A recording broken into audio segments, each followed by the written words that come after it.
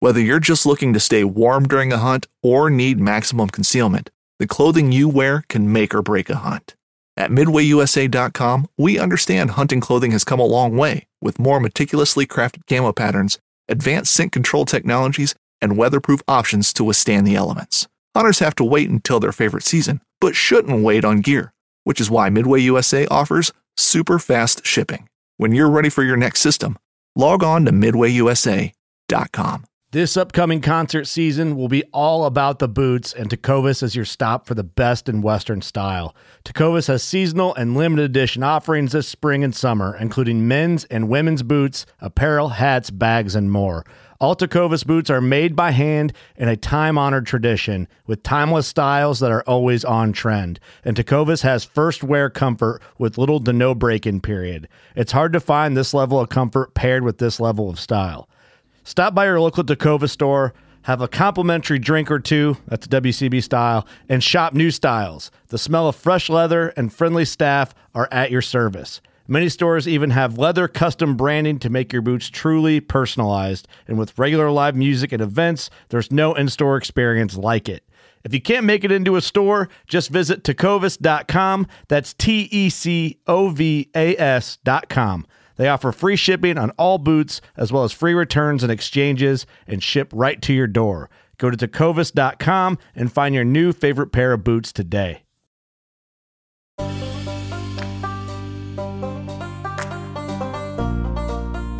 You can curse the wind or dance with it. Shelby, Mann. The snow that we're on literally separates from the mountain and just starts sliding down like super fast because it was very, very steep. And so we're going down like 30 plus miles an hour down this mountain, and I'm facing the mountain, so I can't even see where we're going right now. So I had to turn myself over with my big backpack on and my snowshoes and everything. And I'm using my snowshoes to try to break into the snow. So I'm literally just digging them in as hard as I can, like tensing my legs up as hard as possible, and just like holding the mountain like next to me and like grabbing the snow with my fingers, trying to just slow myself down. And Gatsby's running behind me thinking this is the best thing ever that he's ever done, and he's having the time of his life. And I'm trying to like stay conscious. I'm Doc, and this is the John freaking Muir Pod.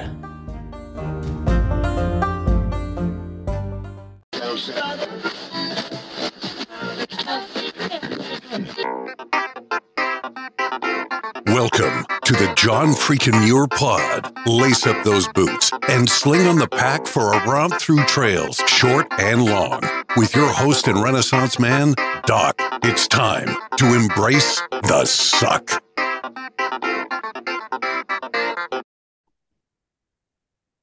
Welcome back to another week on the trail, dirtbags and hiker trash. I'm Doc, and this is the John freaking Muir Pod.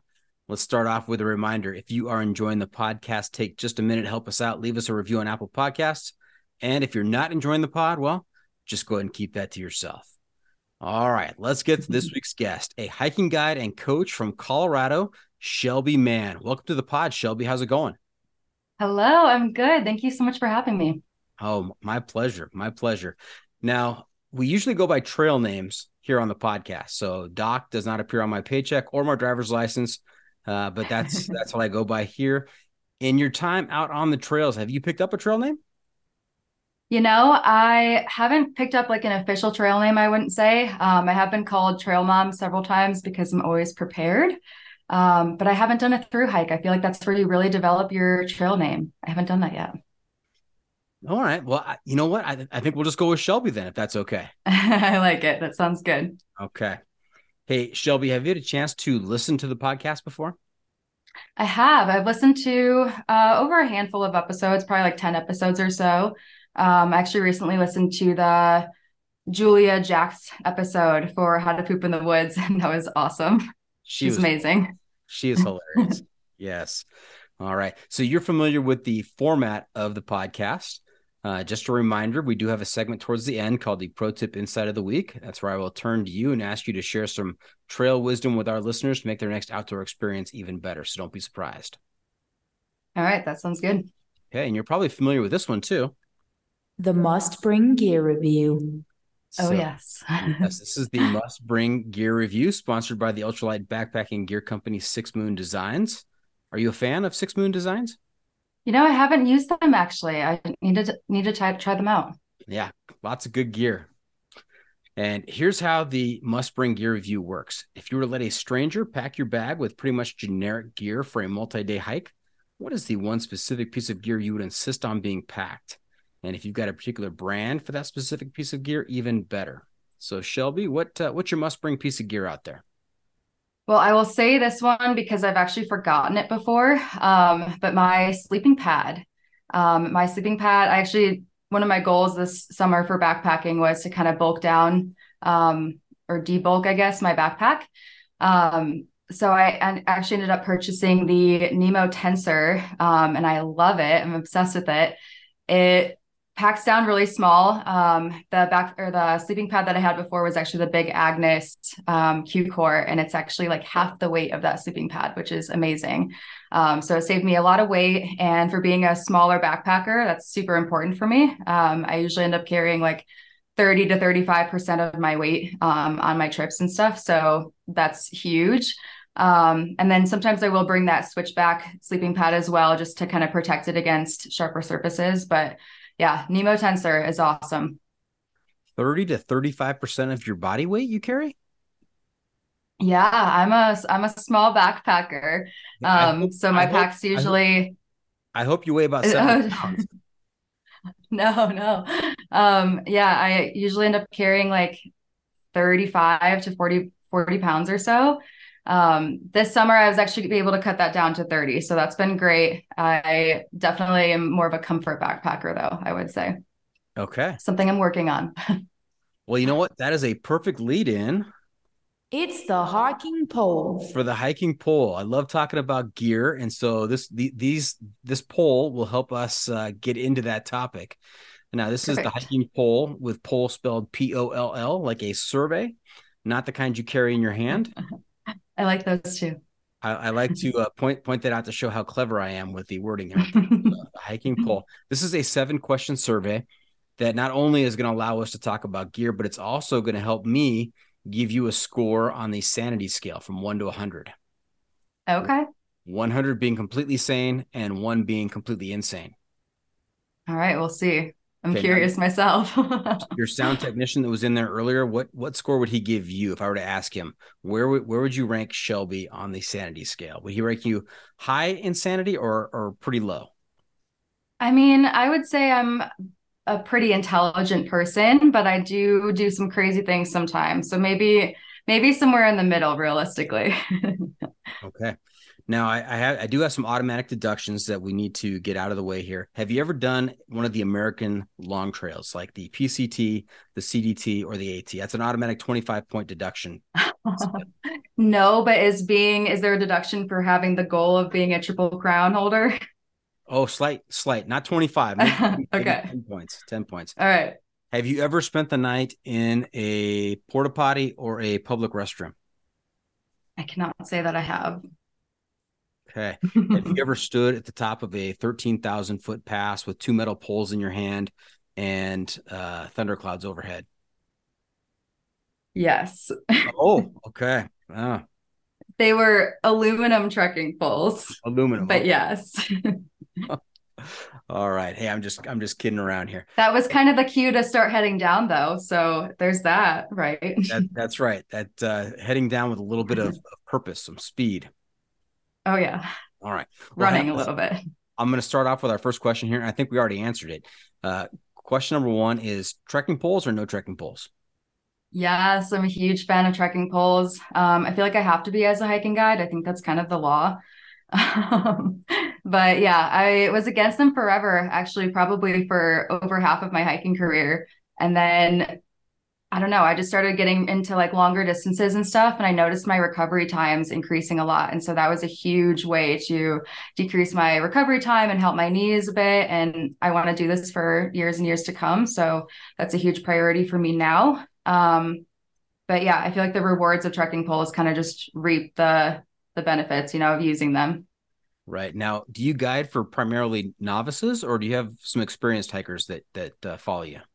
It's really interesting. I would say it depends on what your definition of experience is. I have hikers they've hiked for years and years, but never really stepped out of their comfort zone. And that's kind of one of the main things that I work with people on, is kind of pushing back or pushing through some of those barriers. But for the most part, I do have a lot of novices, especially people that recently moved to Colorado because I'm based in Fort Collins. So recently moved to Colorado and haven't hiked in the mountains in this type of terrain. And yeah, want to learn how to do it safely. And do a lot of the novices show up without poles?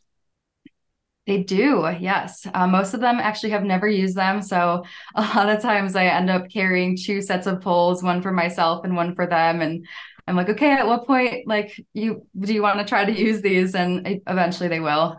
Usually when it's a little bit steeper and they see me doing okay. But yeah, a lot of them do not use poles and never have. And most of them tell me that they won't use them afterwards as well. Really? Yeah. I guess it just depends on like who you are and what kind of hiking you're doing, though. If you're trying to do a lot of long distance stuff, then I highly recommend them. They will save you in the long run for sure. Okay. Question number 2, boots or trail runners? What do you have on your feet? Oh my goodness. I am the clumsiest hiker that I know. So I always have boots. I'll admit that I have actually never tried trail runners, so I'm not sure if I would like them. But yeah, I usually have a heavier pack on, like I mentioned. So having boots is really helpful. And I'm usually on like pretty rocky terrain. So I like having something that's going to really grip the ground pretty good. Now, Shelby, is there any parallel between a novice hiker who has never tried poles and refuses to try them, and a hiking guide that only wears boots and has never tried trail runners? I mean, I was both of those people at one point in time slash currently. So maybe, but I don't know. I think in terms of hiking and stuff, like it's just walking, right? So I've kind of learned to balance better and really pay attention to my gait and how I'm stepping and stuff. And it's actually made me a lot more aware of my body, which is a huge benefit as well. Okay, what kind of boots? I am currently wearing the La Sportiva Nucleo High Gore-Tex boots, and I love them. They're actually a great kind of year-round boot because of the fact that they're Gore-Tex and they're a little bit higher. They just barely cover my ankles, so I can wear them through snow. And then another favorite of mine are the Keen Targi 2s. Those are a fantastic hiking boot, especially if you have a wider toe box. Mm-hmm. Now, if the boots work for you, if your feet feel fine, you got no blisters, then, keep doing what you're doing. No need to fix what's not broken. Fair enough. Yeah. I think one of my goals for this next year is to really kind of focus on speed a little bit more. I've spent a lot of time focusing on the comfort aspect and like what to bring to stay safe. And so now getting into speed is a little bit more out of my comfort zone. So I might actually try trail runners this year. We'll see. Now, speaking of speed, this just reminded me, the FKT of the Colorado Trail at one time, I'm not sure if it's still currently held by him, was set by Jeff Garmire. Yeah. Are you familiar with him? I know a little bit about him. Okay. Yeah. He just had a film premiere in Colorado. They flew out to Colorado to do the film premiere of his FKT on the Colorado Oh, Trail. how cool. That's Yeah. awesome. I didn't see that. I'll have to check that out. Thank you. Yeah. Jason Alexander. That's not the right name. The guy who did Mile and a Half. I know it's not Jason Alexander. His first name is Jason. I didn't see that. I can't remember his. It's the quintessential John Muir Trail documentary, Mile and a Half. Oh yeah. Okay. Yep. And then Dylan Harris, they did it, and evidently got a standing ovation on the premiere. So wow, that's awesome. Okay, thank you for the rep. I'll have to check that out. check that out. Okay, question number 3, and I'm gonna figure out what Jason's last name is to give him the appropriate credit. So it'll come to me. Put it in the description. Yes. Question 3. When it comes to sheltering out there, are you in favor of tent, tarp, hammock, bivy, or hey, let's just cowboy camp out there in Colorado? I have done all of them actually. Besides, I have not bivvy camped yet. That's hopefully I have an emergency bivvy in my backpack at all times. Hopefully, I never have to use it. That's probably the only time you'll catch me in a bivvy. But I'm a huge fan of tent camping. I actually grew up camping when I was a kid, and there's just something really cozy about sleeping in a tent. I have cowboy camped in the past, and I've hammock camped and stuff too. I'm a really cold sleeper, so that for me is just really uncomfortable for the most part. Specifically, cowboy camping is terrible for me.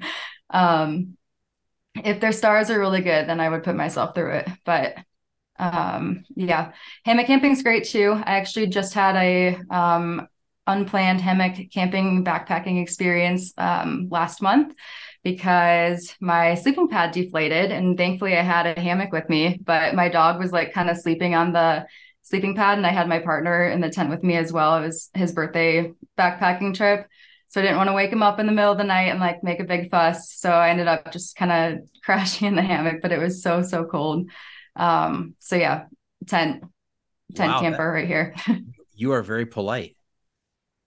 Yeah, it was, if it wasn't his birthday. You would have taken his sleeping pad and made him sleep on the ground. Yeah, right. But yeah, tent camping, especially I do a lot of solo camping and backpacking too. So it makes me feel a lot safer to sleep in a tent. Yeah. What do you think that is? I mean, it's just a thin sheet of nylon So or other. honestly, for the longest time, I actually backpacked with a two-person tent, even if I was solo camping, and that kind of made me feel a lot more at ease. To where if somebody was passing by, it looked like maybe there were two people in that tent. It's a bigger tent.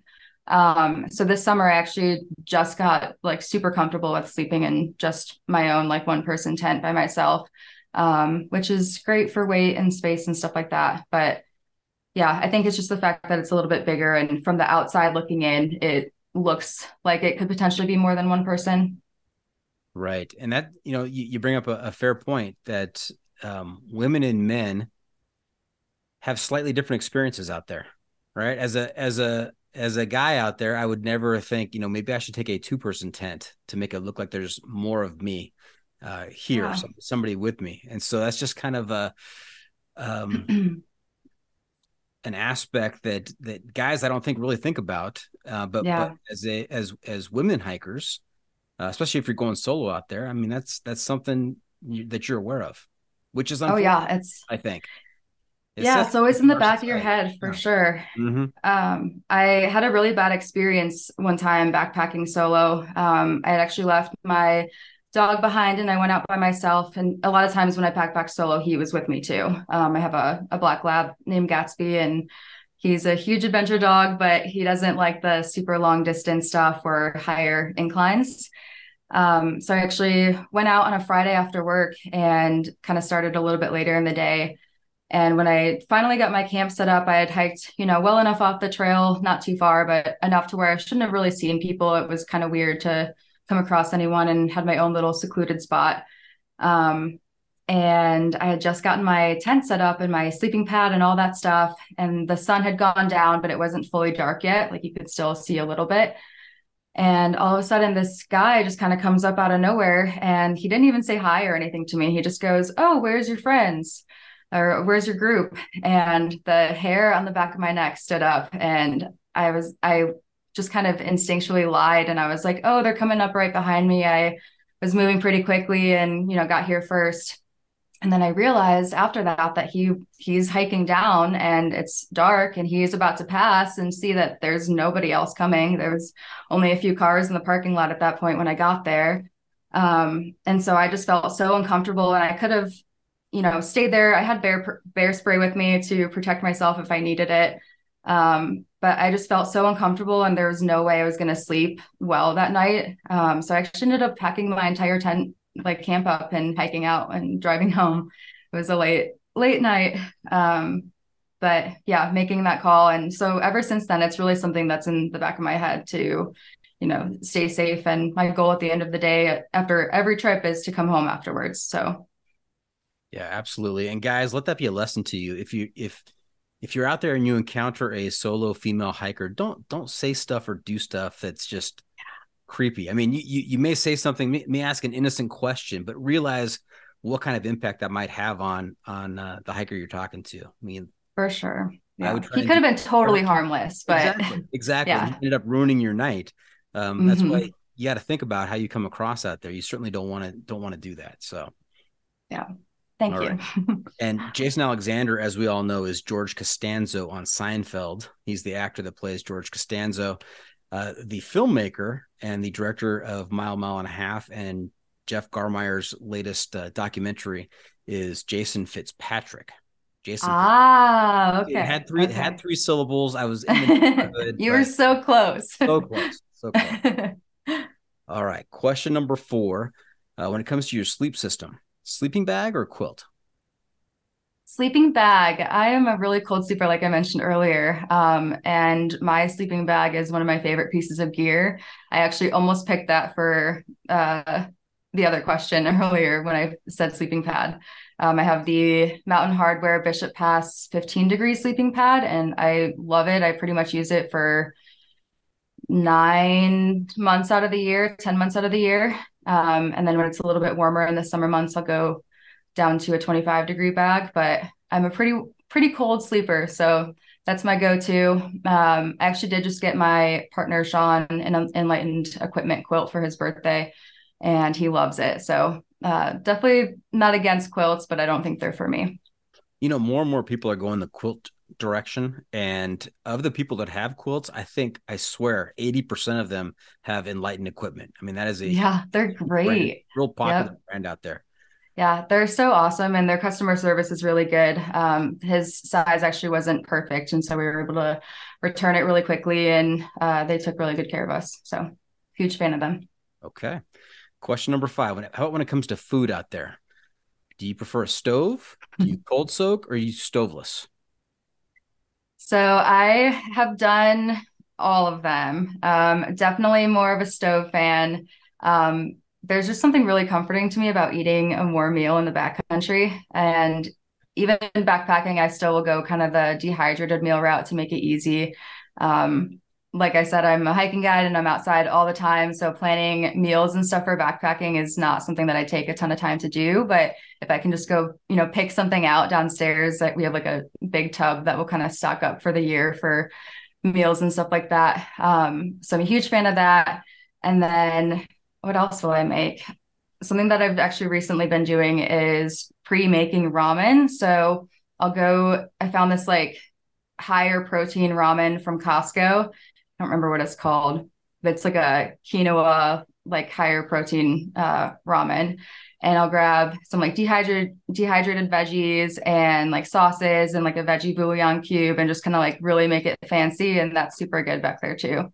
And you can kind of prepare it and get it ready ahead of time. Fancy So yeah, I like it. big fan of stoves. Anything that's warm is really nice when the sun went down and now you're cold for the rest of the night. It also is great to eat a warm meal, and that actually will keep you warm for the rest of the night by like storing a warm meal in your core. It's a nice little hack if you're a cold sleeper. Nice. Now, Shelby, if you ever do a through hike, you might come out with the fancy ramen as your fancy ramen. Ooh, okay. Yeah. I like that. All right. Question number 6. Is life better above or below the tree line? And there's only one correct answer if you live in Colorado. That's very true. I love this question. It's really easy for me. Definitely above the tree line. You are correct. And honestly, if you would have asked me that like 4 or 5 years ago, my answer would have been totally different because I was really afraid above the trees. It was really intimidating to me to be in that kind of exposure. And I was very comfortable in the trees because I'm from Ohio originally, and that's all that there is trees.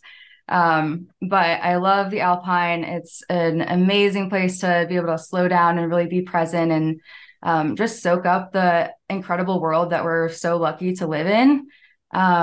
And it's also where I've experienced the most growth. So being in the Alpine, like I said, is really intimidating because there's a lot of exposure there.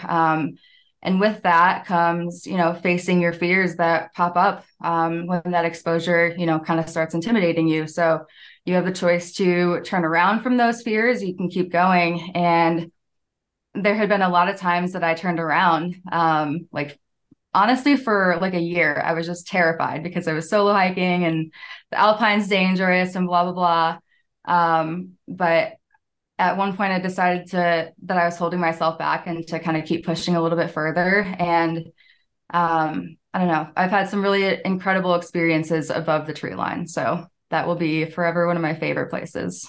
Okay. Now you said that's where you've experienced the most growth as a guide or as a human or both? As a human, or both, I guess, but really as a human, I can relate. Like I hike so much, and so I can relate almost everything that I experience on the trail or off the trail into real life and the real world.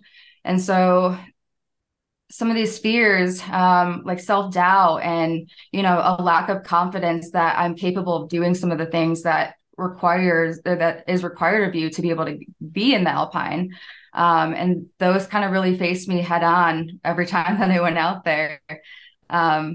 So being able to move through that and, keep on trekking all the way through and, till I get to the top has been a really great way for me to grow through those experiences. Yeah, fantastic. There's something about pushing yourself in the outdoors, whether it's, running, trail running, long distance hiking, guiding, doing the hard stuff out there. It really applies. You can take the lessons learned from those experiences and apply them to your everyday life. And I think, like you said, it really instills a lot of confidence. For sure. Yeah. Hiking has been the number one thing that has built up my confidence as a woman and as a human and as a guide too, for sure. Okay. Question number 7, last question in the survey. What's more important, pack weight or luxury items? I'm honestly going to go with pack weight just because I know this is probably surprising to you, right? I can see it on your face. Yeah, I thought you were going the other way for sure. I think from a safety perspective, pack weight is so much more important. I have been that person that's carrying like 45 to 50 pounds. Like when I first started backpacking, I actually didn't have, any ultralight gear, anything like that. Everything that I had was either used, like purchase used, or very, very on sale. So probably not the greatest quality or handed down to me. And so I kind of started backpacking with a really, really heavy backpack and it was miserable. I mean, there were definitely times I think our brains do a really great job of blocking out the pain and like the terrible memories of that. But if I really try to remember, they're there and it's not fun. I can still feel like the bruises in my hips from carrying way too much weight and just putting all that pressure there. So from a safety perspective and just I think a comfort perspective, like you're going to be a more comfortable hiker if you're carrying less weight at the end of the day. Yeah, the mind is wonderful that way. You forget the bad stuff and you remember the good stuff. That's actually I don't know if it's been proven. I'm gonna say that is the reason why we have this concept of the good old days. You look back True. 10, 15 years ago and you remember in the good times. You've forgotten the bad stuff. And so it always appears better than it actually was. And so it's so true. Yeah. This is the reason that we have triple crowners. They've done more than one long trail. This is the reason women have more than one child because they've forgotten everything they went through. And yes, it's so true. Yeah. Yep. So that's awesome point. I think it also depends on how long you're going out for. I'll make myself really, really uncomfortable for an overnight trip. But if I'm going out for, 3+ days, weight is a huge factor at that point because you have a lot more food to carry and food is heavy. So, yeah. Right. I had a guest on, I think probably early in season 4, who really put it well. She said that she really got comfortable being uncomfortable. And once she was comfortable being uncomfortable, it was just easy. I love that. It's so true. And the more you get out there, like the more you put yourself in those uncomfortable positions, the easier it is to get uncomfortable. Yeah, I feel like you can really just kind of surrender to that. And you're kind of unstoppable at that point. You're a force to be reckoned with if you are comfortable with that. Absolutely. Hey, I've got to do some math here. I got to put it through the John freaking Muir algorithm. I'm nervous. Yeah. Gotta carry the 2. Gonna multiply that by pi. Gonna divide by 3. No, I'm sorry, divide by root 3. And I've got to adjust for the wind and the temperature on top of a 14er in Colorado, and I come out with a solid 63. Hey, you know what? If I would have guessed, I would have said 60. So I'll take it. It's a pretty proven formula. It's pretty accurate. You had to dock me for that Triple Crown, huh? Yep. Just because you're thinking about it. Otherwise, Yep. you'd been in the 70s. It's okay. It's fair. Mm-hmm.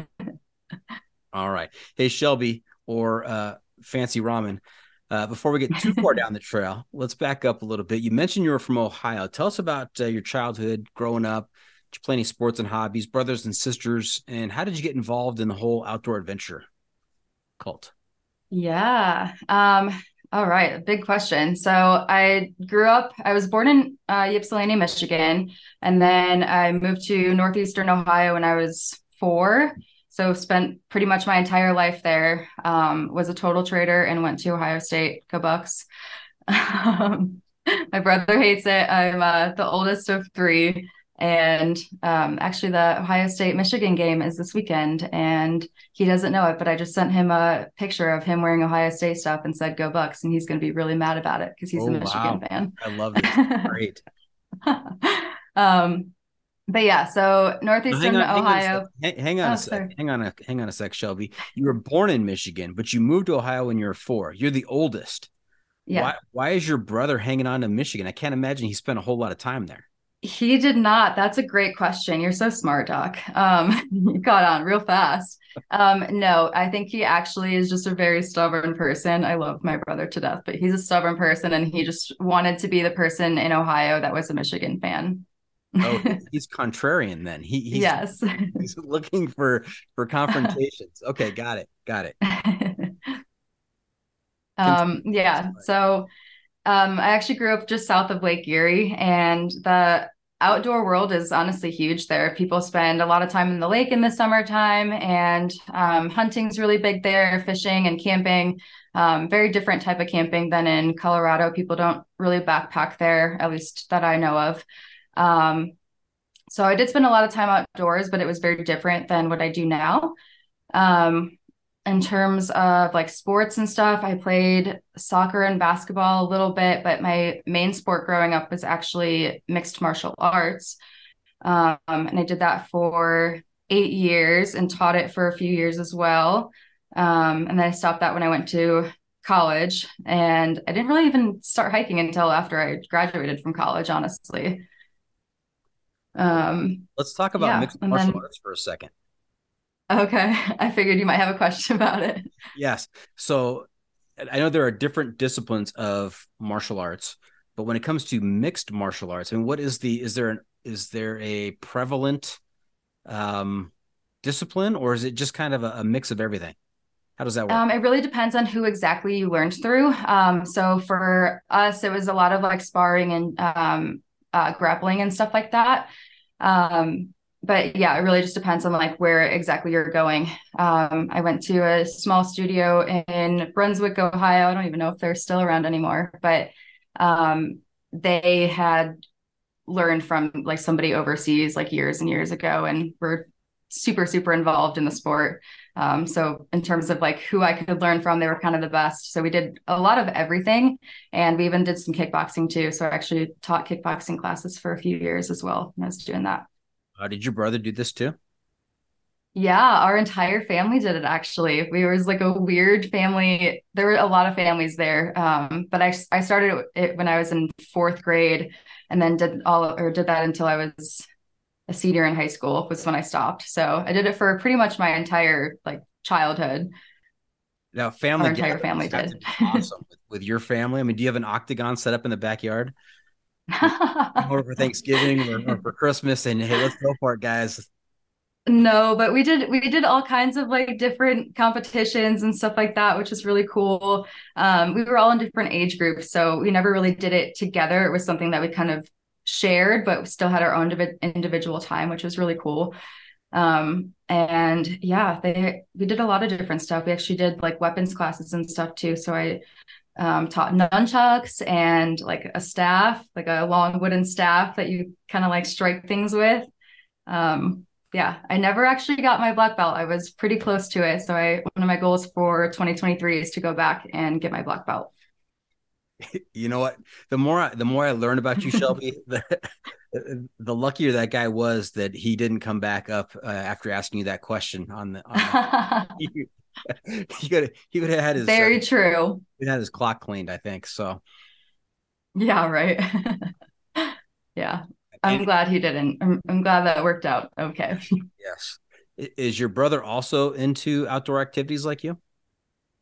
Um, I'm kind of out of the three of us, I'm the only outdoorsy one now, which is really interesting. We all grew up doing camping and stuff like that, but my brother kind of fell more into the sports side of things, and then my sister kind of fell more into like the crafty side of stuff. So I guess I'm the black sheep, but my dad's very proud of me. Nice. I always think he's a hunter and fisherman.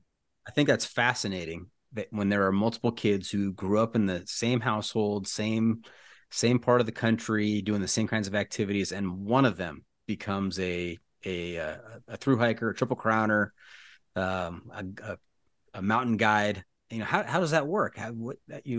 People, I guess everybody's different. But yeah, well, it's interesting too, because I didn't stick with it forever. I fell out of it for quite some time. Like when I was in school, in college, I was a little bit of a partier, I'd say, and just being outside was not something that I really needed or had any desire for.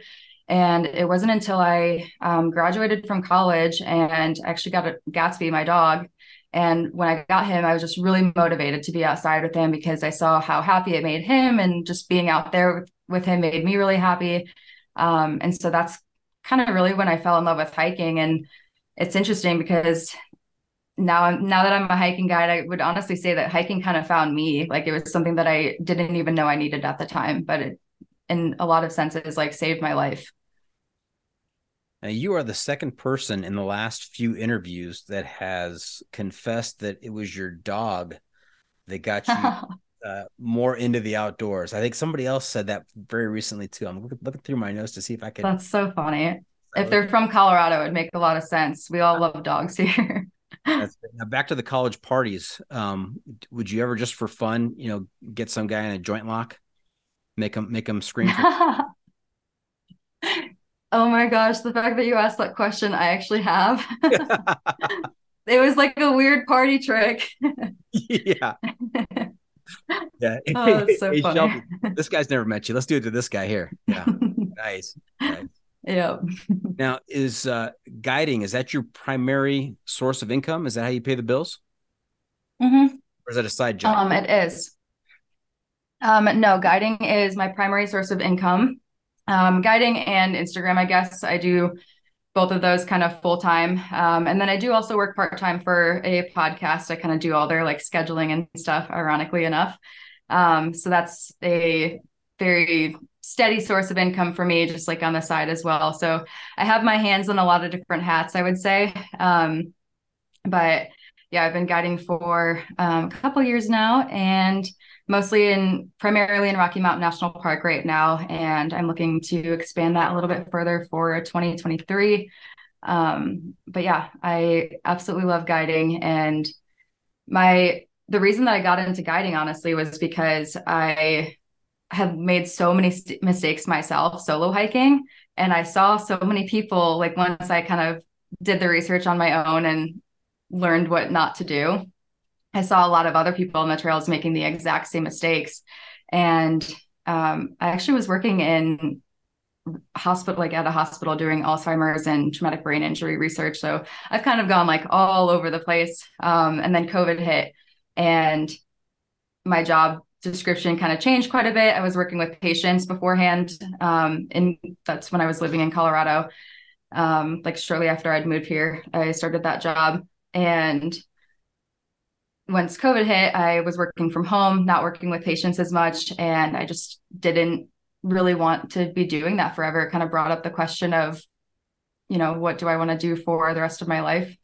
And I found so much joy out of hiking, and I had dedicated so much time to learning how to, do it safely on my own, and being frustrated, not frustrated at these people for, making mistakes, but, almost frustrated for them, because I had made them. And like, I know that they don't have to make these, same mistakes that I had. So one day I was actually on a really long distance hike for the day, and it kind of just hit me that I could be a hiking guide. And so I started looking into organizations in Colorado and noticed that no one really decided to teach people. Like they just, took you for a walk.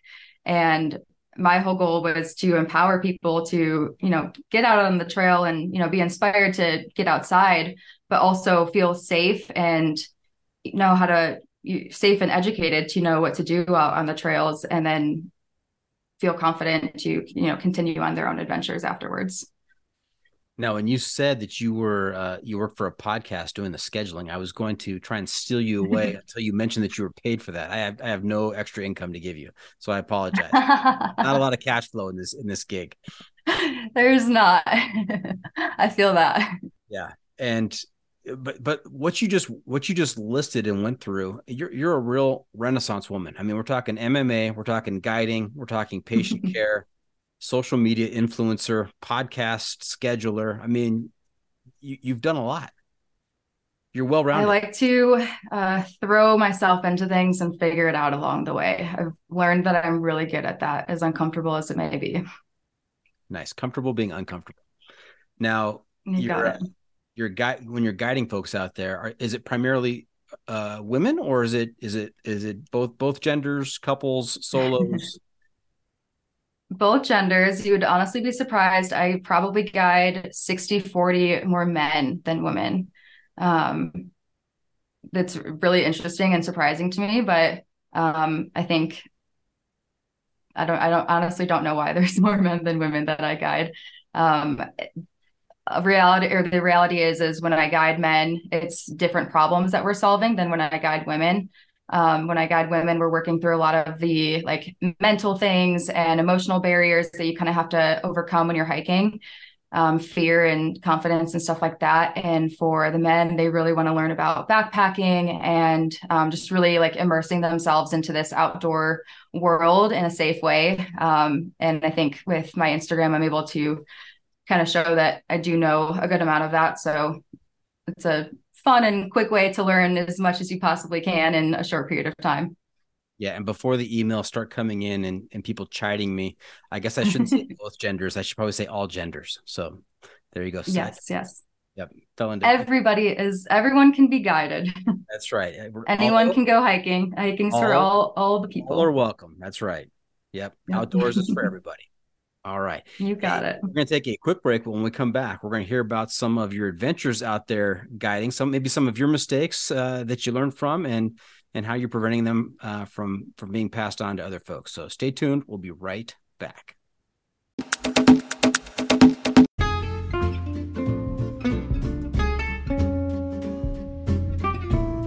From the backcountry to the backyard, we believe everyone deserves the highest level of protection.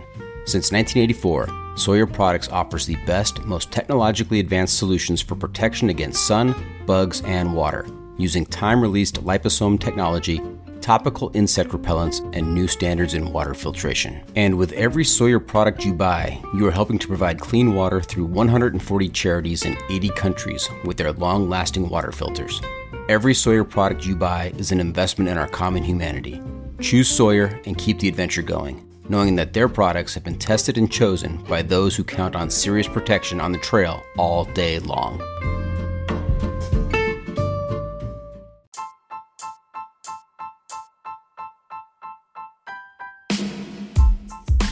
Six Moon Designs has been innovating ultralight backpacking gear for the past 20 years. With a wide range of products ranging from ultralight shelters to backpacks and accessories like their extensive line of trekking umbrellas, Six Moon Designs is sure to have a great piece of gear for your needs. With the company philosophy being that gear should aid one's experience, not define it, Six Moon Designs thinks the more time people spend outside the natural world, the better off this world will be. And remember, go wild, live young.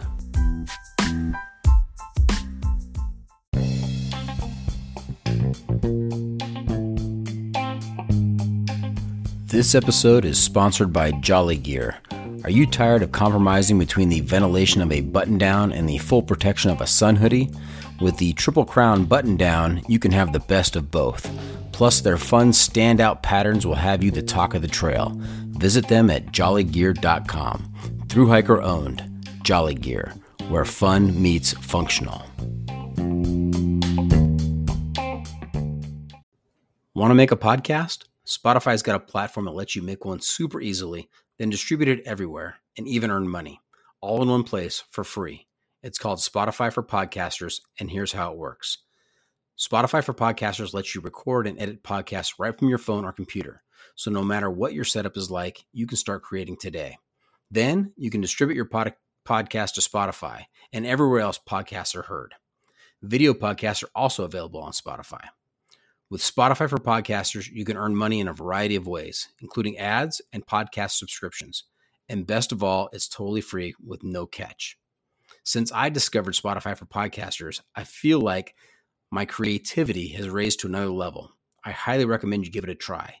Download the Spotify for Podcasters app or go to www.spotify.com/podcasters to get started.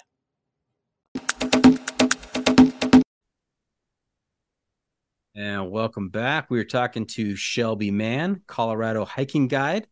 And now we're going to get into the meat and potatoes of the podcast, and that is stories. We love our stories, especially if they're type 2 fun type stories. So, yeah, you know what type 2 fun is, Shelby? Oh, yeah, I live for that kind of fun. Not while it's happening, though. That's the definition. Very good. Did a great job explaining it right there. If anybody out there is wondering what's type 2 fun. So in your experience out there in Colorado, or is all of your experience in Colorado, or have you had other experiences elsewhere? I've kind of been a little bit all over. I haven't spent any time like internationally yet. That's going to be a next year thing for me. But I love Colorado so much, and there's so much to see here that I would say majority of my hiking has been here for sure. Okay. And have you encountered any type 2 fun in those adventures? Yeah, once or twice, we can say. Gosh, one of my favorite stories that kind of still haunts me to this day we'll get into it. So one of my friends who does a lot of longer distance days with me, will try to average 12 plus miles a day. And he asked if I wanted to go do this hike, and I was supposed to go backpacking that weekend. When was this? It was this past March of 2022. So there was so much snow on the trail that I was supposed to go backpacking in. I was in Aspen, Colorado, and my entire group bailed on me. They were like, we don't want to go backpacking 18 miles in the snow, so we're not going. And I really didn't want to go to do that trip by myself. It would have been cold and lonely and not fun. So I decided to stay home as well.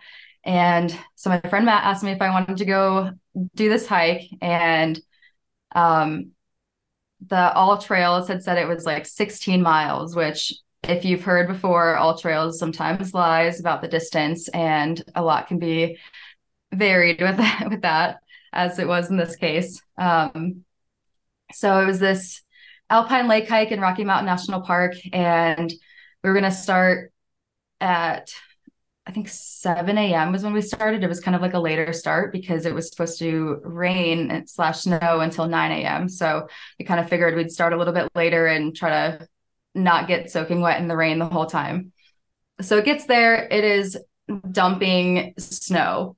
And we just decided to start. If you turn around or if you decide not to go on a hike because of weather in Colorado, you're going to never go hiking because there's always going to be weather in the forecast.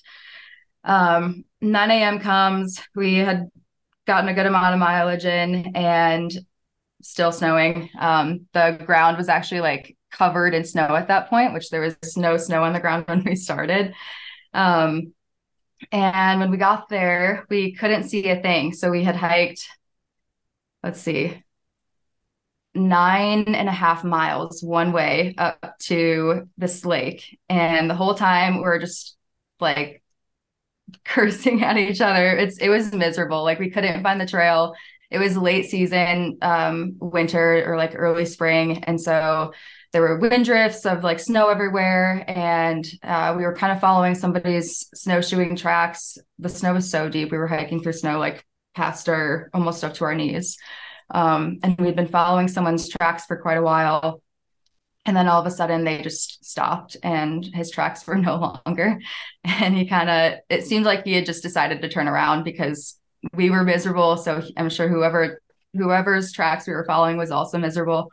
And we were kind of just like bushwhacking through like all this brush, and it was just terrible. But we had hiked so far. I think at the point that we were hiking through like brush and stuff, we had gone 8.5 miles. And so it was kind of either turn around and be miserable because we turned around and didn't see anything. We had hiked through just trees the entire time, or keep going. And it seemed like the clouds kind of maybe were clearing just a little bit, but it literally had just kept snowing the entire time. And it was so cold and windy.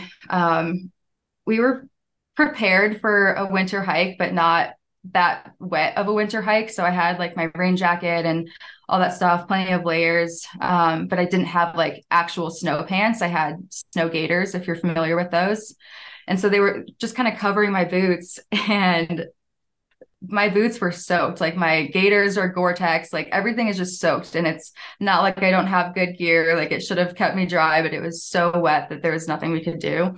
And so we finally get to this lake, and there's just a cloud. Like you can't even see the lake. It's completely covered in a cloud. So we basically walk up in snow, and there's just white everywhere. And it was so sad. I wanted to cry. We didn't even have time to like sit and eat a snack because we thought it was going to be 16 miles. And here we are 9.5 miles in, like an extra mile and a half, which doesn't seem like a lot, but when you gotta like walk back all the way, it's still, extra time. And we had started late, and it's March, so daylight savings time hasn't happened yet, and it's going to be dark at 4:30. So we kind of had to get cooking, and I literally only had time to change my socks. And there's actually a video of me like dumping just all this water from snow out of my boot. And yeah, type 2 fun afterwards. I'm like, yeah, that was so fun. We hiked 19.5 miles and broke our personal mileage record for the day, but we were miserable the entire time. Like I think there was maybe 5 minutes where we were having like actual fun, and it's not, we were enjoying each other's company and stuff and hiking and being outside. And there's a reason that we kept going, because we were having enough fun to keep hiking. But it was just one of those days where you're like, it doesn't matter how often you come out here, you're never going to have like the perfect day, even if no matter how bad you want it. It's just always going to be those days where it rains the entire time. Yeah, and there was no payoff at the end with the lake being covered by a cloud, right? I mean, that's no. Yeah, let's go back to the snowshoer, the snowshoe tracks that you were following. Now, when you started, oh my gosh, there's no snow on the ground, right? No snow on the ground. So if you think up? about hiking in the mountains, so if you think about hiking in the mountains, if we're hiking, 9.5 miles, we're going up a good amount of elevation gain in that hike. I think it was maybe a little over 3,000 all the way up or something like that. So if you're starting at 8,000 feet or 9,000 feet, and then you're going up to 12, there's going to be a huge difference in terrain. We actually started in the trail was like fully grassy, and then you kind of start getting up and it's an alpine lake. So just the amount that you kind of walk through in that is insane. And we had actually walked through a severe burn area from the Cameron Peak fire in 2020 in Colorado. So that was like a whole other thing too. Everything was just wet. And when you're walking through like a fire burn like that, the ground is not normal. Like the trail wasn't really there in certain spots, and there wasn't really a ground. It was just ash. And so water, as it was snowing, water was just kind of like moving through everything. Yeah. And then we finally started hitting snow maybe after 5 miles or so. But once we hit the snow was there. And March in Colorado at higher elevations, there's still a ton of snow. We don't really see it all melt until end of June here for the most part. So early March, there was a lot of snow there, and we were hiking over some of the drifts were like 4 or 5 feet tall, like bigger than me, which ended up making our hike much longer as well. Now, some of our listeners are listening in and thinking, hiking in snow, that sounds like fun. That'd be beautiful, so pretty. But if you're post holing into your mid thigh or above your knee, it is torturous. It is. Yeah, and it was wet snow in other places is really fun. Like I grew up in Ohio, and that's all that there is wet snow, and it's a blast because it packs down really nicely. But this was all slushy, so like snowshoes weren't really helping. You still kind of sunk, and the amount of work that we had to put our bodies through to get up there was just kind of obnoxious for the hike that it was. But we still talk about it to this day of like how fun it was. So I wouldn't say it was a bad day by any means, but it just definitely wasn't what we expected. It still kind of haunts me that I don't know what that lake looks like. And I hiked 19.5 miles to see that, or to like get there and see it. Well, you're just gonna have to do it again. I know. That makes me so sad though. Was it fun just because it was so absurd? I mean, what you had to It go- was, yeah. I mean, at some point, like one of my mentors a long time ago told me you can either curse the wind or dance with it. And so at some point, like you kind of just got to surrender to the fact that you're going to be miserable. And we knew we were going to get wet. It wasn't going to get any better. We held out hope that it would and the clouds would clear, but it never did. And so just being like miserable there together made that experience a very fun time. I like that. You can curse the wind or dance with it. That's right. It's so cool. True. Yeah, that's great. That's great. Now, was that Lost Lake? That was Lost Lake. Yeah. Lost Lake in Rocky Mountain National Park. Got it. There's a lot of Lost Lakes in Colorado. I can imagine. Now, any other type 2 adventure out there? Type 2 fun? I have a really great story from naive Shelby many years ago. So any like future clients listening to this, I just want to preface that this happened a long time ago and I've learned a lot since then. But I think this is a great story for especially people that live in Colorado or travel here and stuff because of avalanche danger. And I think a lot of people don't realize like how severe that is and how seriously it should be taken. So when I first, shortly after I moved here, it was like kind of my first full season or full winter in Colorado. And I've been doing a lot of solo hiking and stuff and found a friend that wanted to kind of help me get into a little bit more technical terrain that I had been doing or had been in before, stepping just a little bit further outside of my comfort zone than I was comfortable putting myself in all alone. And so we ended up doing the summit of Mount Flora. It's a 13,000 foot mountain in Colorado. And that was in mid-February. So kind of like still midwinter in Colorado for the most part. And when you're up in Alpine like that, when you're super high up, the wind is a huge factor. So we had summited the mountain. It was, I think it's like a 6.5 mile round trip hike. So really short for the most part. We kind of ended up turning it into a much longer day, but so we summited the mountain and that was kind of the easy part. I had snowshoes with me and the person that I was hiking with was on skis. And so they were actually going to ski down and we both had dogs. So I had Gatsby and they had their dog and we made it to the summit and then we kind of just like split ways and decided like we'd meet close enough to the parking lot. They would be able to see me as I hiked down because they were kind of going to ski a different way. And like I said, when you're hiking in the Alpine like that, the wind plays such a big factor to where the trail is so packed down by the wind that a lot of times you actually can't see where your tracks are. Like you can put your foot down and nothing happens. Like the ground doesn't move. There's not even like, the ice doesn't move or anything. It just is flat, normal ground. And so I had micro spikes on and I'm trying to figure out where the trail is because it was so wind packed at that point.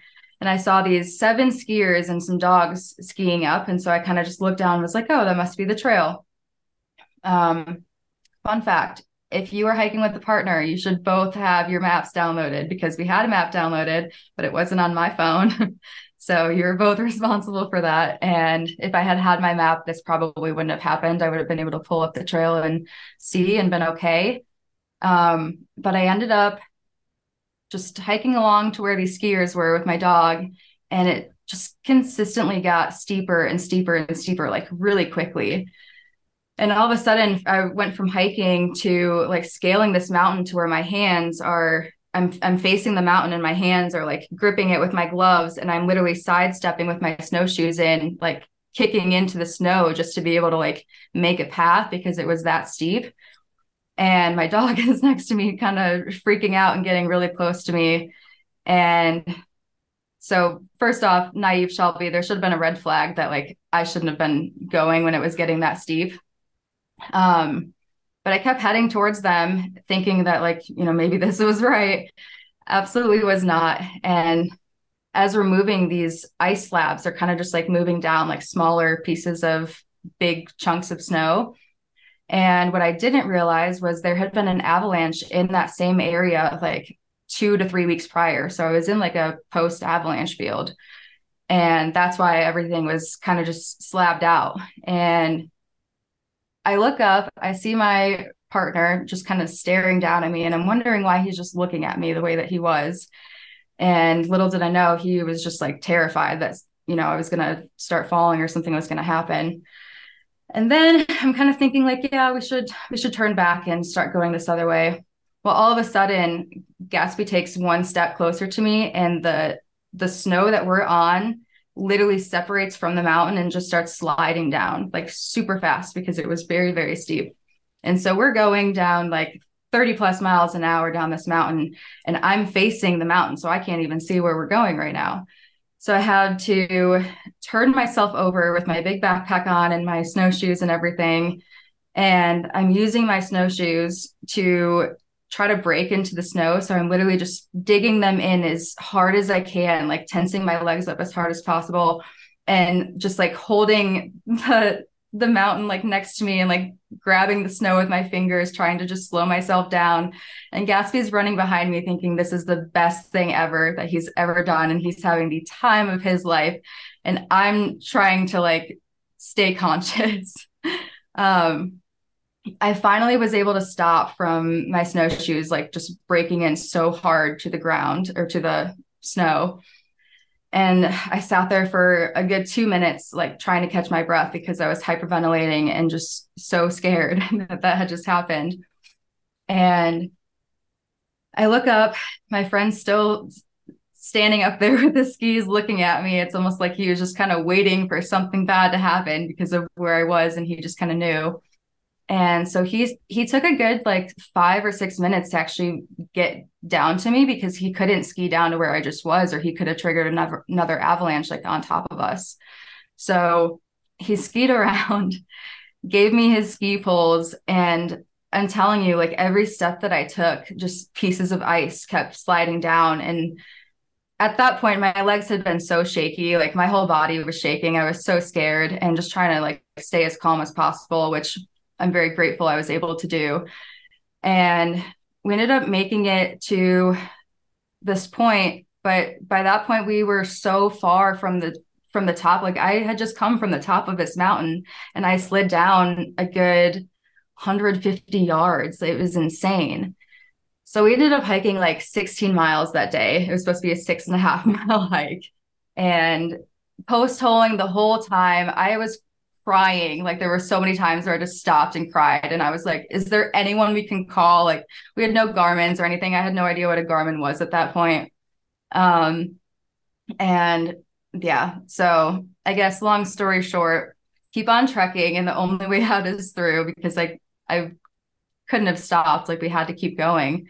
And it was absolutely miserable. But now that I look back, I have gone back and summited that mountain a couple more times, thankfully.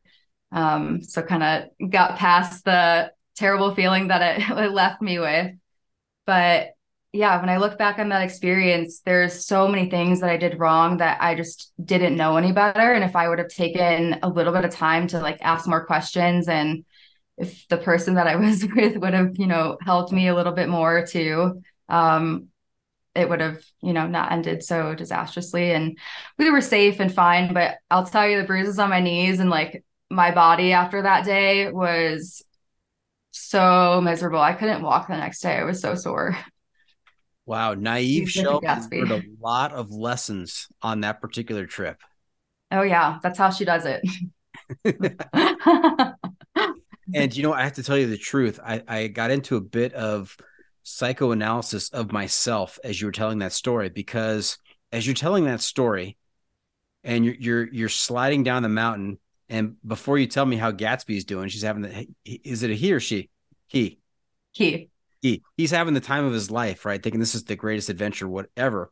And before you said that, though, I found myself more worried for the dog than for you. I'm going, what does that say about me as a person? I'm more worried about the dog than I am about Shelby.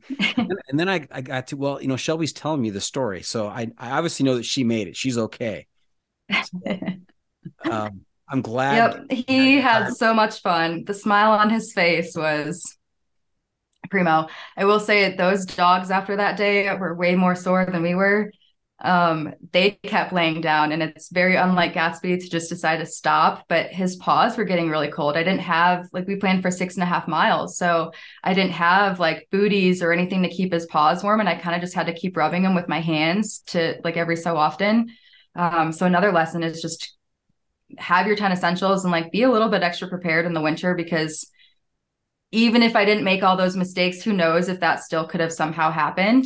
Like things come up in the mountains all the time. So having a few extra things on you just in case is always a good idea, especially if you have a dog. Okay.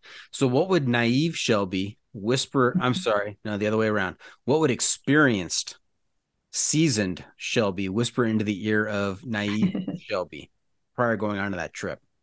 Oh, so many things. I would have started with telling her to download a map, because I think that would have eliminated the problem altogether. We obviously hiked up, so we should have been able to safely hike down with, how busy that trail was and stuff. And then honestly, ask more questions. I think I was so excited about going on this like big winter adventure for the first time. Like that was my first winter 13er that I'd ever done. And I just had so excitement around the fact that I wasn't asking questions of how I should prepare myself. And hiking by yourself versus with a group or with one other person is very different. So when I go hiking by myself, I go the extra mile and, do those things to prepare, versus when I went out with this more experienced hiker, I kind of relied on them a little bit, and that wasn't fair to them. And it wasn't really fair to them because I didn't really even tell them that that's what I was doing either. So yeah, I learned a lot that day. A lot of lessons. That's fantastic. Any other big stories like that you'd like to share with us?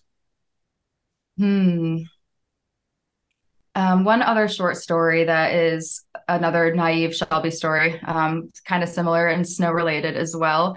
It was actually coincidentally like 4 months prior to when that happened.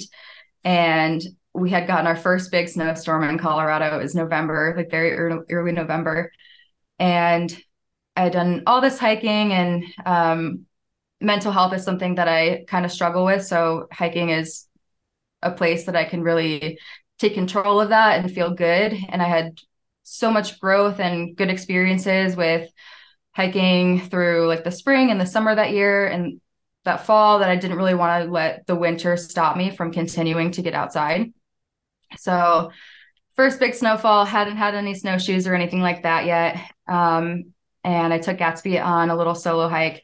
I did have my map downloaded.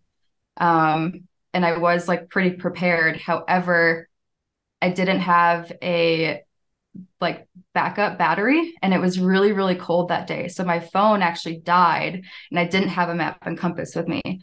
So we had made it there, like made it to our destination. But then on the way back, we were kind of like following somebody else's snow trail. And I realized at one point that we were lost. Like the person's trail that I was following was lost. And I looked down and there were just tracks everywhere in the snow. Like they were just kind of pacing all over the place, which was an absolute mess because I couldn't really figure out where to go from there. Like there were just tracks everywhere. So it was really hard to figure that out. And so I pulled my phone out to look at my map, and my phone's on 1%. And because it was so cold outside and my map had been running like in navigation mode the entire time we were out there. And we had started a little bit later in the day, just because I got out later. So it was going to be getting dark in the next like hour or so. Like the sun was definitely starting to set. And so I told Gatsby, I like started kind of panicking a little bit because I was a very new hiker still, especially solo hiking in the mountains and stuff. And in a situation like that, I just hadn't really been in something like that before.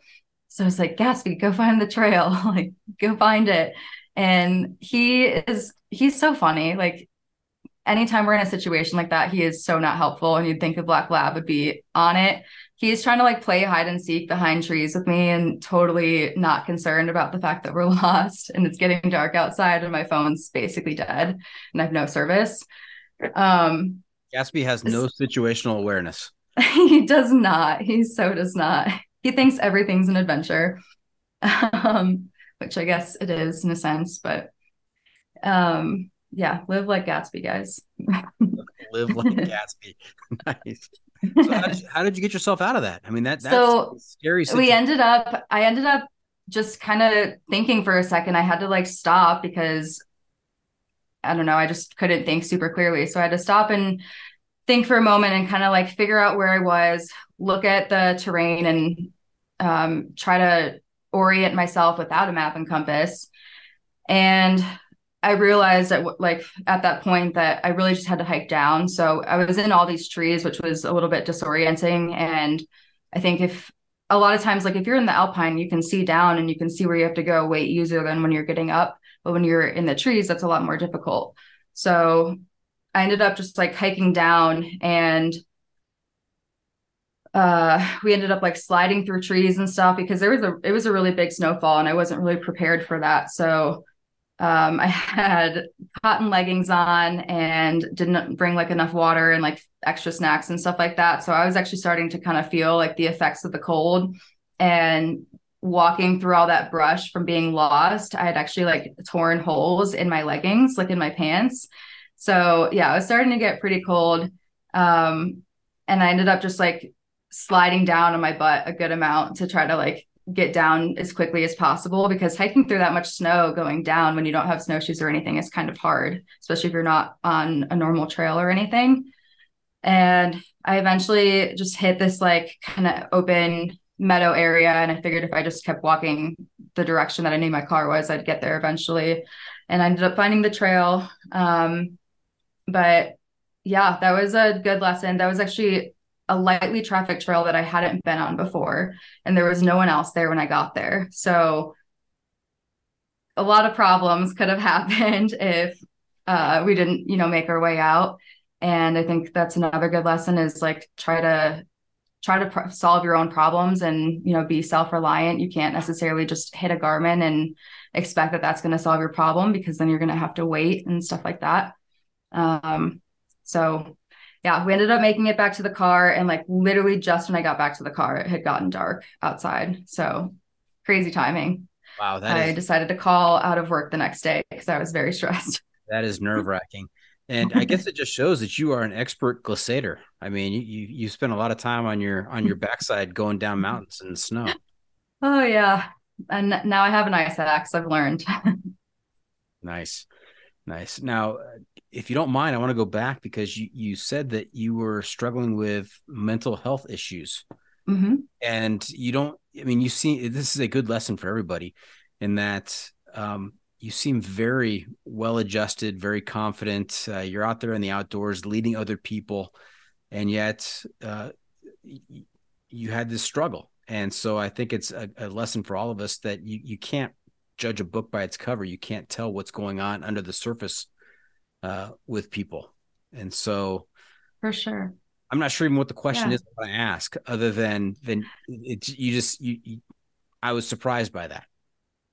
Well, yeah, and I can add too that like everyone's on their own journey. So for me, like while that might be true on the outside looking in, every time that I go on a solo hike, I get scared. Every time that I go on a hike in the winter, there's a little part of me that's nervous, or at least a little part that's scared.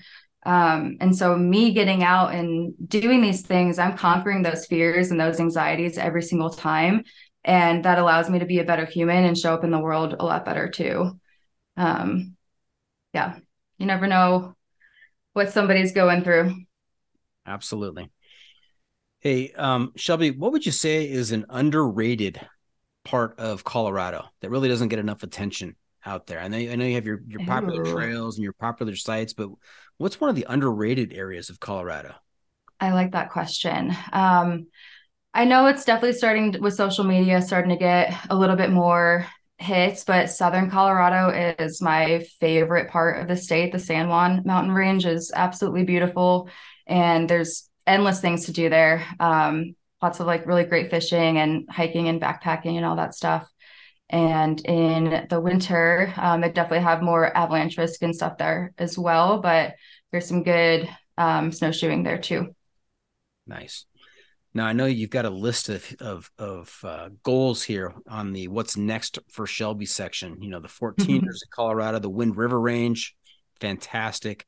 I'm really looking forward to that. Actually, my friend Cameron, he's another one of my crazy friends. We did Four Pass Loop this past summer, and that's in Aspen, Colorado, and it's a pretty common trail. A lot of people will do it in 4 days, four passes, so pass each day.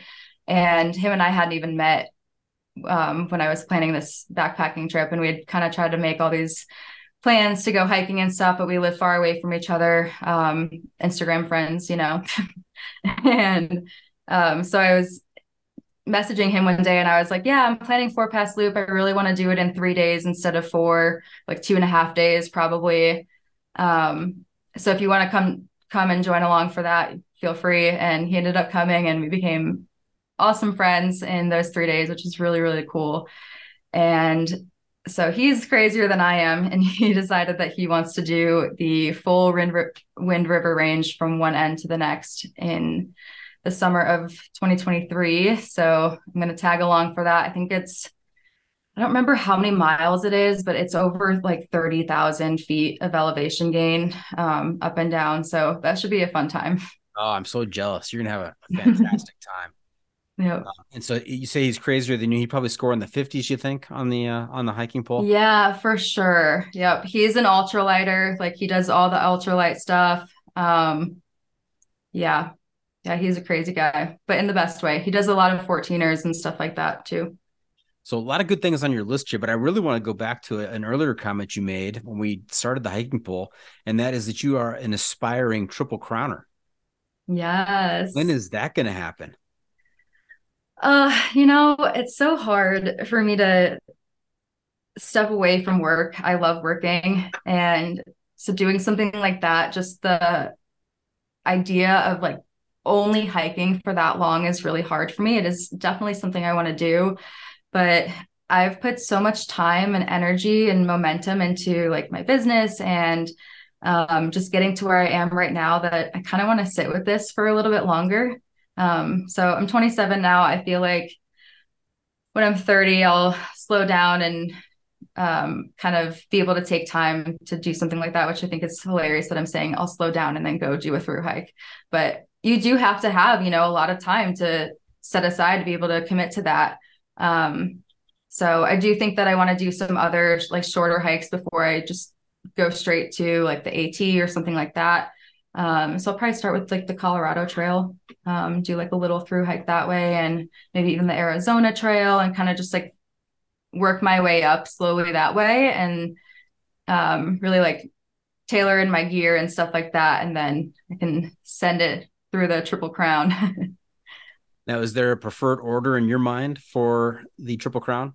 Which one do you do first? It's really funny. I always pictured myself doing it from east to west. So I grew up out east and like moved west, and I kind of just picture that's how I would do those hikes.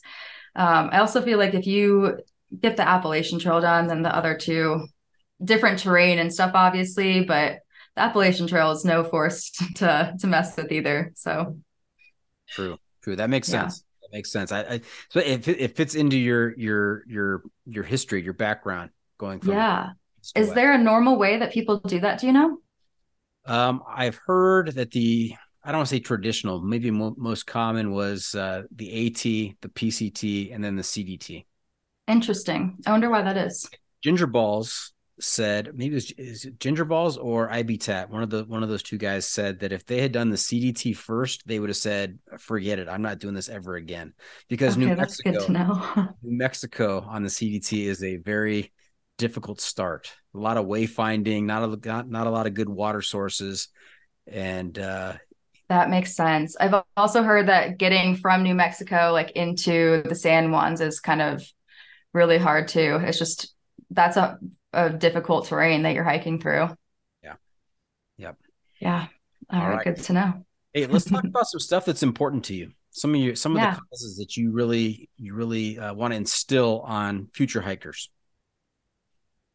I would say if I had to pick like a number one, leave no trace would be my biggest one, especially as a hiking guide. I feel like that probably has to be up there.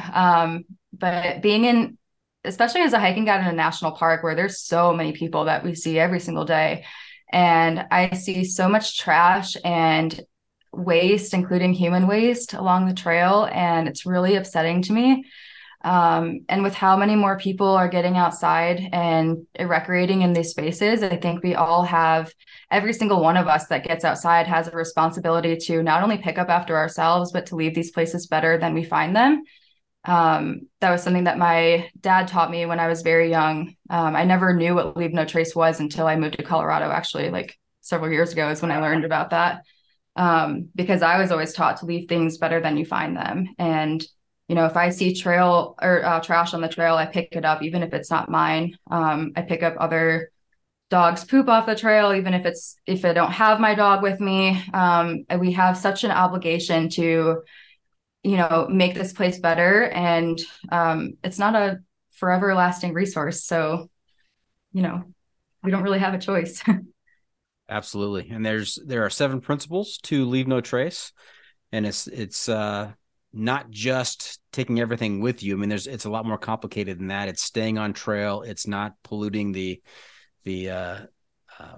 water, the sound, and not make, don't carry a big old speaker out there and blast your music. Yep. There's a lot of different principles to Leave No Trace, and it's a very solid way to live your hiking life. For sure. Yeah. I actually give all of my clients like a little card with guidelines on Leave No Trace, because it truly isn't like super black and white. It even tells you like stay on the trail, but then obviously you're not going to go to the bathroom, or if you have to use I like to call them facilitaries, you're not going to do that on the trail. You got to step off. Oh, you like that one? Huh? Writing it down. Facilitaries. That's great. It's a nice little guiding joke. So highly recommend looking up, like if you get outside, look up Leave No Trace. It's very beneficial information to have, and it's not only protecting the wildlife and stuff, but it's also protecting you. Yeah. And tell us about flight plans. You just like kind of knowing when to leave, or No, I think maybe from your previous stories, and what I have here in my notes is you want to let people know where you're going. Oh, yes. That's something that I actually do with every single one of my clients. When we start a hike, I fill it out with them, but I have a hiking itinerary, and it has really helpful information. I fill it out on every single one of my own hikes with my name, my phone number, my emergency contact, any like medical things that I have going on, what time that I'm starting the trail and what time I'm planning on ending. And then I'll also put a panic time in there. So I won't do this for like shorter hikes and stuff, but if I'm going and planning like a 17-mile day or something, then it's pretty important that somebody knows where I am and has all those details, because there's a lot that can happen in that 17 miles. So putting like a panic time of, if you don't hear from me, then this is like, I need to be contacted, or something's something's going on. And then I'll even put like the trailhead that I'm starting at and the destination. So sometimes there's like a whole network of trails from a certain trailhead that you could take. So I just try to put as much detailed information as in there as possible, including if I'm hiking with a friend or if I'm meeting someone new or if I have my dog with me, all that kind of stuff. And then on the back side, it just says Shelby's hiking itinerary for whatever date. And I put that on my dashboard. So that way none of my personal information is out there. But if somebody needs to break in my car to figure out where I am because something happened, God forbid, they are going to see literally everything that they need to know to go be able to find me without having GPS coordinates. So I do that with everyone. And I think that is a very, very responsible thing to do if you're getting outside, especially if you're by yourself. Yeah, naive Shelby has really transformed into wise Shelby. Nice job. That's why they call me the trail mom now. Trail mom. Naive Shelby that was never prepared is now always prepared. Fancy ramen is now trail mom. Got it. Fancy ramen trail mom. Oh, that's a lot of syllables though. In case of a crisis and someone had to yell out the trail name, I mean, it's a lot to get out. That's true. All right. Hey, Shelby, you know where we are? Where? The pro tip insight of the week. That's right, Half Cap. We're at that time of the episode where Shelby gets to share some trail wisdom with our listeners. And I have to admit, you've done a lot of wisdom sharing throughout the episode, but now you're officially on the hook for one more. You got something else for us?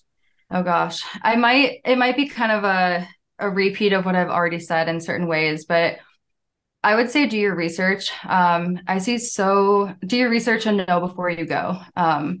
I see so many people hitting a trail without ever really looking at a map. They don't know like how long it is or how long they're supposed to be out. They don't know what the conditions are like or if they need bear spray or, what certain regulations are. And there's so many incidents I feel like that can be avoided if we simply just take the time before we get out there to learn those things. Familiarizing yourself with a map. I teach everybody to I actually like map my own routes. So I'll go on caltopo.com and I create my own line. And when I do that, especially for like longer backpacking trips and stuff like that, there's a lot of information that you're gathering that whole time. So if I'm doing a backpacking trip and there's a ton of river crossings, that's really helpful information for me to know if I need river shoes and, if I need a good amount of like dry clothing and stuff, just in case if I fall over, if it's like a really busy crossing, certain things like that. I think that we can prevent a lot of discomfort and things like that if we take the time, and then being prepared to go along with that. So like bringing your 10 essentials and doing that due diligence. There was in late September a gentleman that passed away up on Long's Peak, and it is something that I talk about fairly often these days just because it really hit home with me. I was actually going to go climb that peak like the day that he passed away, and there was a storm that came in late September, 14,000 foot mountain. It's definitely totally a possibility, especially like icy and snowy storms that you need to be prepared for. And if, he had brought a few more things with him, he might be with us today still. They couldn't find him. He wasn't prepared to like stay out overnight, and he actually lost the trail. And so I hate talking about that, but I'm saying it publicly right now because if you just bring those things, like you're saving your life. We never anticipate, when things are going to go south. And yeah, I think having that with you and being prepared will pay off in the long run. Yep. Two-parter there. Know before you go. And then once you know all that stuff, make sure you bring in the appropriate gear to deal with it. So yeah. Sorry, that was a long answer. Very wise indeed. No, I liked it. Now, Shelby, we've been talking about you guiding in Colorado, and I don't think we've mentioned the name of the company. If somebody is listening to this and lives near Colorado and says, you know what, I want to hike with Shelby. I want to learn from wise, I'm not going to say old, wise, experienced Shelby. How do I get in touch? How do we do this? How can they contact you? So my company name is Ground Up Adventures, and that was kind of a name that stuck home with me because I quite literally built myself from the ground up and my confidence and all that from the ground up through these adventures. And so, yeah, you can find me on Instagram at that handle, and groundupadventuresco.com is my website. Okay. So there you have it. That's it. This episode is just about in the books. Hope our listeners enjoyed our time with Shelby. Want to thank her for joining us this week. You just mentioned your Instagram handle. Is that your only Instagram handle? Or you have more than one account? Nope, just that one. Just that one. Okay. Remember to check out the pod on social media as well. We are on Facebook, YouTube, Instagram, Twitter, and TikTok. And if you have clips you want to share with me, you can send it to me at johnfreakinmuir@gmail.com. The Adventure Media Recommendation. Shelby, I'm also looking to you to share a recommendation for a book, a movie, documentary, website, some kind of outdoor media that's going to keep our listeners connected to the trail in the off season. We're calling this our Adventure Media Recommendation. What do you have for us? Awesome. I feel like I have to do a book and a movie because I can't just do one. So for a book, one of my favorites I can recommend is Encounters of the Ark Druid by John McPhee. I'm not sure if you're familiar with that one. I'm not. It's an older environmental book, but it's still like really, really prevalent today. And it's really just discussing like leaving places wild and conservationism. And it does a really great job of showing both sides. I honestly think it's a great read now because it does a really good job of showing the importance of protecting our earth and the balance between that and using it as a resource. And it was written in the 1970s. So now that it's 2022, a lot has changed, but there's still a lot of information that's still really relevant in that book. Nice. Shelby, you just reminded me of another book. That is nonfiction that you just mentioned. Mm-hmm. I have a work of fiction that might fit in a similar vein called The Monkey Wrench Gang by Edward Abbey. I haven't heard of that. No. Oh, yeah. It's a classic. And, I read it a few years ago and it still sticks with me. I think of it every once in a while. It's a great storyline. It's kind of eco-terrorism. Okay. Trying to take a stance for the environment. Written back in, I think it's in the 60s. 60s. Okay. Monkey Wrench Classic. I'll check it out. The Monkey Wrench Gang. Sorry. Gang by Edward Abbey. So if you haven't read that out there, okay. Take a read. It's a good one. Tell us about, you had another one for us. Other one is, someone might have mentioned this before, but 14 Peaks on Netflix recently came out. Have you seen that one? Yeah, that one was really good. It's so good. And I really loved it for just kind of proving to people that if you want something bad enough, keep going after it, keep persisting. And like I say all the time, keep on trekking. There's actually a woman doing all 14 of those peaks right now, Kristen Harila. I'm not sure if you've seen her as well. I've not seen her. Yeah, she's doing all of them right now. I think she's only got a few more left. That's great. So you've got Facilitrees and you've got Keep on Trekking. Any other guide jokes? Those are like dad jokes. Well, I can't give them all away. I gotta save them for the hikes. Okay. You don't want to ruin them.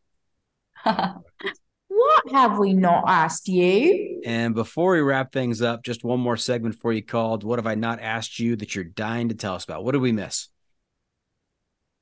I guess the only thing I guess we kind of mentioned it a little bit, but just my whole mission behind Ground Up Adventures is to inspire people to get outside and educate them with the knowledge that they need to do it safely. And my main goal with that is so that you can feel empowered to get outside and go on your own adventures.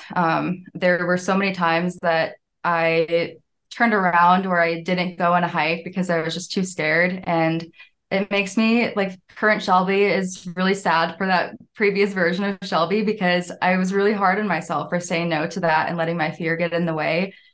The last thing I'll leave you with is just to keep getting outside. And that doesn't mean that you have to go climb a 14 or go, do some crazy hike. Just getting outside in a small way is taking a step towards, becoming a better version of yourself. Nice.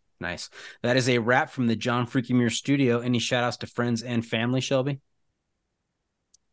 I will shout out Sean, my partner, for just kind of supporting my whole journey and really supporting my solo hiking adventures. That means the world to me. Big shout out to I'll shout out your brother and go Ohio State this weekend. Go Bucks. All right. Hey, thank you for tuning in. Always remember, the trail is the trail. Doesn't care if you want to go downhill. Doesn't care if it's almost dark and you're looking for a campsite. It doesn't even care if you and Gatsby just slid a couple 100 yards down Mount Flora without an ice axe. The trail is the trail. Embrace the suck. Embrace the suck.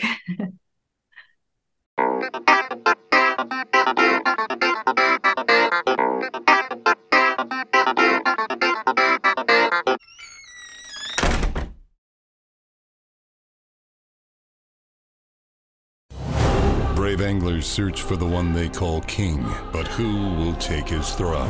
Tune in to Waypoint TV's Battle for Silver, Saturday, May 18th from 12 to 6 p.m. Eastern, presented by Abyss Battery. Waypoint TV.